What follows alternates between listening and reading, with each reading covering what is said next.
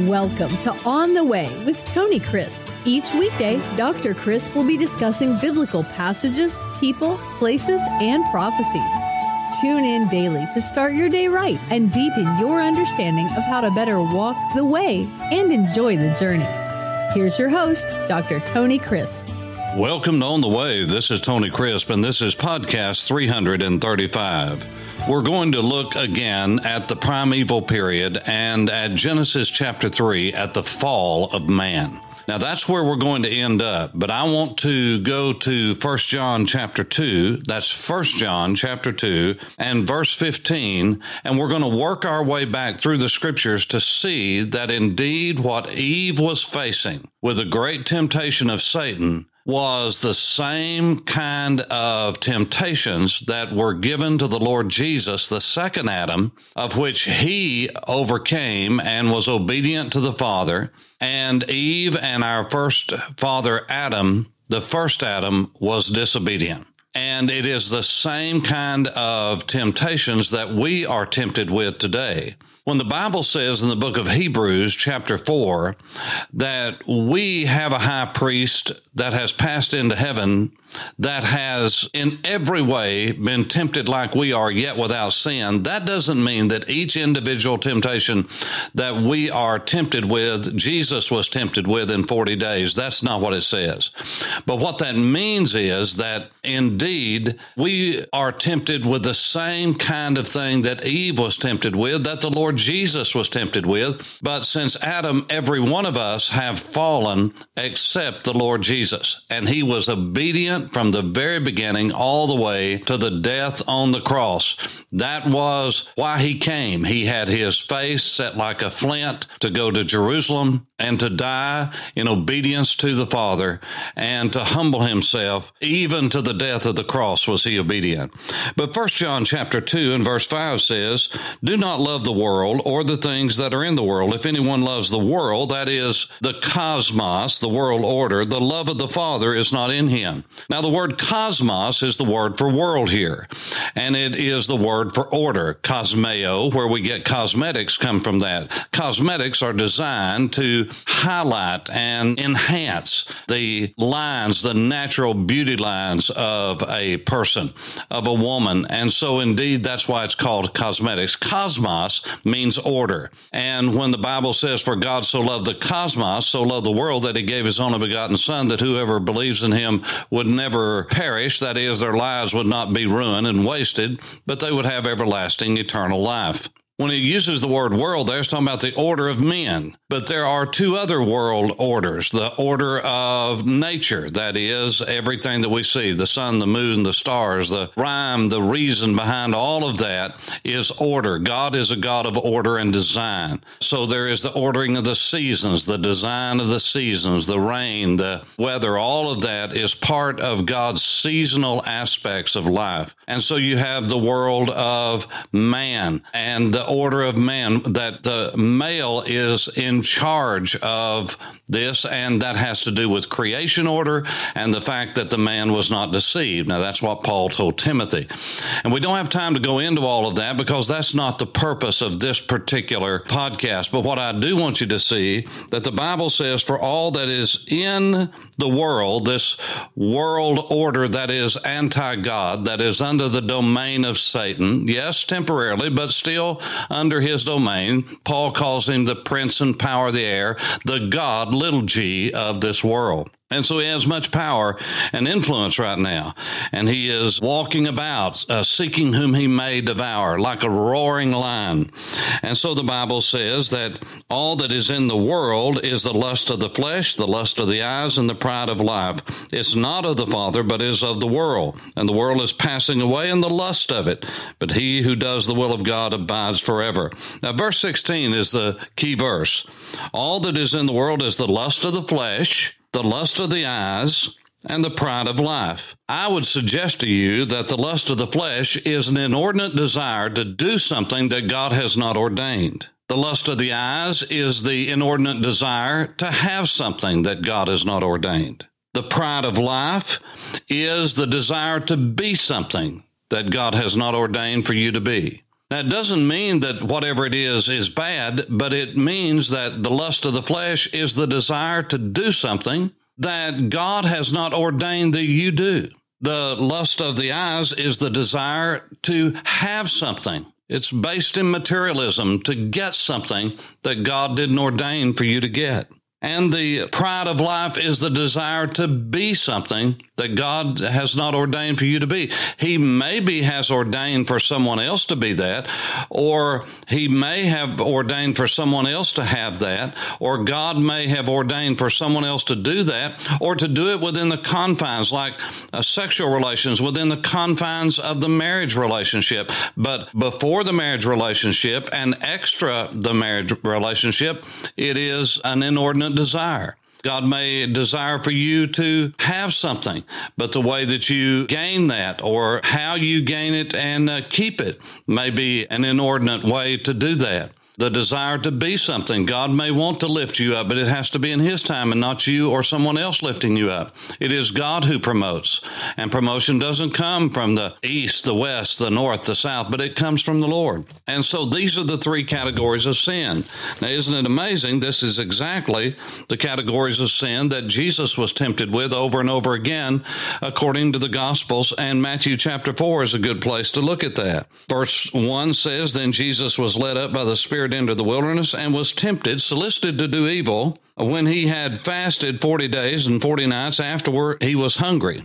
Now, when the tempter came to him, he said, 'If you are the Son of God,'" and by the way, that's a first-class conditional sentence in the Greek text. That is written in the indicative mode, and that means that it is assumed to be true. So it's not if you were. He knew who he was, and he knew Jesus knew who he was, and so that should be translated not if condition, but since condition. "Since you are the Son of God, command that these stones become bread." Now, that was a temptation to do something, and it wasn't wrong to have bread, but the way that he got that bread and the way he was tempted to get it was not God's way of doing. And so Jesus said, "It is written, man shall not live by bread alone, but every word that proceeds out of the mouth of God." And then the devil took him up into the holy city, set him on the pinnacle of the temple, and said unto him, by the way, that's the highest point, "If you are the Son of God, throw yourself down, for it is written," and he misquoted the scriptures in the sense of out of context, "He shall give his angels charge concerning you, and in their hands they shall bear you up, lest you dash your foot against a stone." He didn't say what was before that and what was after it. And Jesus said unto him, "It is written, you shall not tempt the Lord your God." Now, what was that? That was the desire to be somebody. You see, what Satan said was, "Hey, get up here, and if you cast yourself down from this highest point in this overlooking the Kidron Valley, if you were to cast yourself down from this highest point, God's not going to let you fall. God's not going to let you hurt yourself, because this is what the scripture says." And Jesus came back and properly put things in context and said, "You're tempting the Lord God, and you are not to do that." Now, why would Jesus say that? Because Satan was wanting him to try to show that he was somebody, is somebody, but in a way that God has not ordained. You see, he was somebody, he is somebody, but he didn't have to prove that, and Satan was trying to lead him astray to be somebody and to receive that and get acclamation for that in a way that God had not ordained. Final temptation. "And again, the devil took him up into an exceeding high mountain and showed him all the kingdoms of the world and their glory. And he said unto them, All these things I will give unto you if you will fall down and worship me. Jesus said, Away with you, Satan, for it is written, You shall worship the Lord your God, and him only shall you serve." You see, what he was saying is, I'll give you all this. That's the lust of the eyes, the desire to have something that God has not ordained for you to have. Now listen, Jesus is going to have it all anyway. But Satan was trying to short-circuit the will of God and the way of God. You see, sometimes it is not that God's not going to give us something. It is that we are tempted to take it and use it in a way that God never meant for it to be, or to obtain whatever it is that God's going to give us in an inordinate way. Ask Abraham about that. When he was tempted to go into Hagar and he listened to his wife and did not heed the voice of God and act in faith and trust God to provide a supernatural son, which he did in Isaac. He did in the child laughter. Ask King David versus Jeroboam, the son of Nebat. Both of them were promised a kingdom. David waited patiently, even though he was persecuted, and God brought it about in his time and gave him everything that he ever desired and everything he promised, but he waited for God in his timing. You see, knowing the will of God is only one thing to serving God. It is God's timing that is very important. And so we can know God's will, and we can then try to make it come about in our own flesh. And when we do that, we step out of the will of God. Jesus knew that, and he rebuked Satan. There will be a time when all of the kingdoms will be given to the Son, and it will be open for all to see. But that was not God's timing. Now let's go back to the book of Genesis, and we'll see exactly. The Bible says, now the serpent, this is chapter 3 of Genesis, during this primeval period, we've looked at creation. We have looked at the creation of woman, of man. Now the serpent was more cunning than any beast of the field which the Lord God had made. And he said unto the woman, has God indeed said, you shall not eat of every tree of the garden? And the woman said to the serpent, we may eat the fruit of the trees of the garden, but the fruit of the tree which is in the midst of the garden, God has said, you shall not eat it, nor shall you touch it, lest you die. Now nowhere do we read anything about the touching, but that may have been part of the prohibition. We don't know what God told exactly Adam, but that's not the point. The serpent said, you shall not surely die, for the Lord knows in the day that you eat, your eyes will be opened, and you will be like God, knowing good and evil. Now he's setting the trap. What he is doing is questioning the goodness and the graciousness and the mercy of God, and that God really doesn't want the best for man that he had just created. So the seed was planted. And the Bible says that the woman truly was deceived. Eve really thought she was doing the right thing. She really thought she was following the right thing. So the woman saw that the tree was good for food. And so she was tempted to take something, to do something that she was not ordained to do, that it was pleasant to the eyes. That is, that she could have something that she really wanted. It would make her better. And a tree desirable to make one wise, and she took its fruit and ate. That is, she wanted to be somebody. She wanted to be like God, because you see, that's what Satan had lied to her about. Now listen, the number one characteristic of Satan and the greatest tool he has is deceit. And he doesn't come to us as some ooze out of the swamp, some reptilian creature. He comes to us, the Bible says, as an angel of light, and he can deceive even the elect. The Bible says that during the days of the Great Tribulation, when Satan is personified in the Antichristos, in the false Messiah, the one who is raised up to be a counterfeit Jesus, then the Bible says that unless the days were shortened, the very elect of God, those who are saved, would be deceived. That's how deceitful he is. He is a liar, and a lie is a deceit. It is a way to deceive someone. That's what a lie is. A lie is not making a mistake. A lie is not using misjudgment. A lie is when you deliberately know what you're doing and you're trying to deceive someone to believe one thing when the reality is something else. And so all of these were in that temptation. So she gave that to her husband with her, and he ate, and the eyes of both of them were open, and they knew that they were naked, and they sewed together fig leaves and made themselves coverings. Now, this is very important because, not that I'm going to go into all of the exegesis and all of the explanation of the fall, but I want you to understand that when Adam fell, his fall did not just affect him. It affected the very universe, according to Romans chapter 8, when it says the entire creation now groans, waiting for the redemption of the sons of God. Listen to what Romans chapter 5 and verse 12 says, therefore, just as through one man sin entered the world, and death through sin, and thus spread to all men because all have sinned. You see, it was through the man. The man was not deceived. Eve was deceived, and that is why women, according to the Apostle Paul, when he wrote to Timothy, he said that a woman is not to be in leadership. She's not to be a teacher in the church. She's not to be the one that is charged with headship. And the reason is because she actually was deceived. Now, in 1 Timothy chapter 2, the Bible says in chapter 2 and verse 12, I do not permit a woman to teach or to have authority over a man, but to be in silence. Now, this is in relationship. He's talking to Timothy in relationship to the gathering of the ecclesia. He says, for Adam was formed first. You see, because of creation order, man is the head.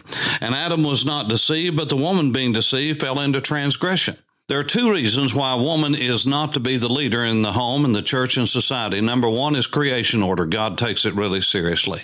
All you have to do is read through the Tanakh, the Old Testament, and you'll see that those who were born first have a special responsibility, especially the firstborn male. And Adam was not deceived. Adam knew full well what he was doing. You see, Eve was deceived.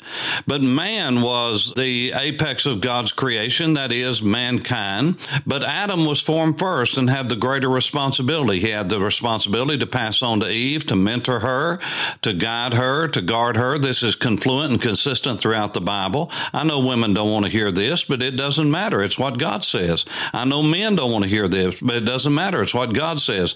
We have a role to fulfill, and the women have a role to fulfill. And they will be fulfilled in life as they fulfill the role that God's given them. Men will be fulfilled in life, even though it's difficult for both and going to take the Spirit of God. It's going to take the Spirit of God to enable us to fulfill our role. But men, we are to lead. And that is a very, very tough thing to do in our generation, is to be spiritual leaders. Adam was not deceived, but the woman being deceived fell into transgression. And a woman is more easily deceived than a man. This has been proven over and over and over again. And I know what women say, well, you don't know. Well, there are exceptions to that. But as a general rule, women are more susceptible to flattery and to words than men.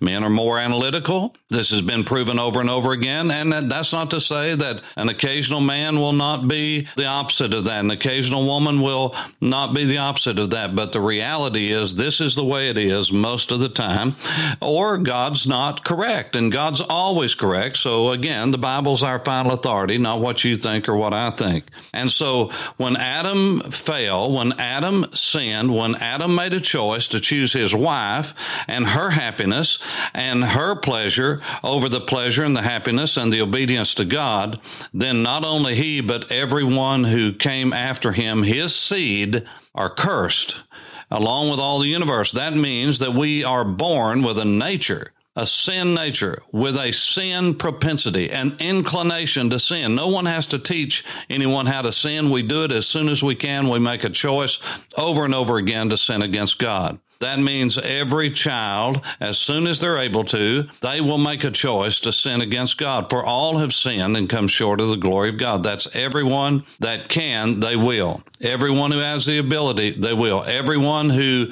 lives long enough, they will sin. That's what the Bible teaches. And so the fall not only cursed Adam and Eve, but it cursed all of us. But here is the wonderful news. God immediately provided an atonement, a covering for them. And so he slew an animal and he clothed them with the skins, looking forward to the day when the Lamb of God would come and take away the sin of the world. This is why the Bible says, and it is reiterated in the book of Galatians as it is in the Old Testament, cursed is everyone that hangs on a tree.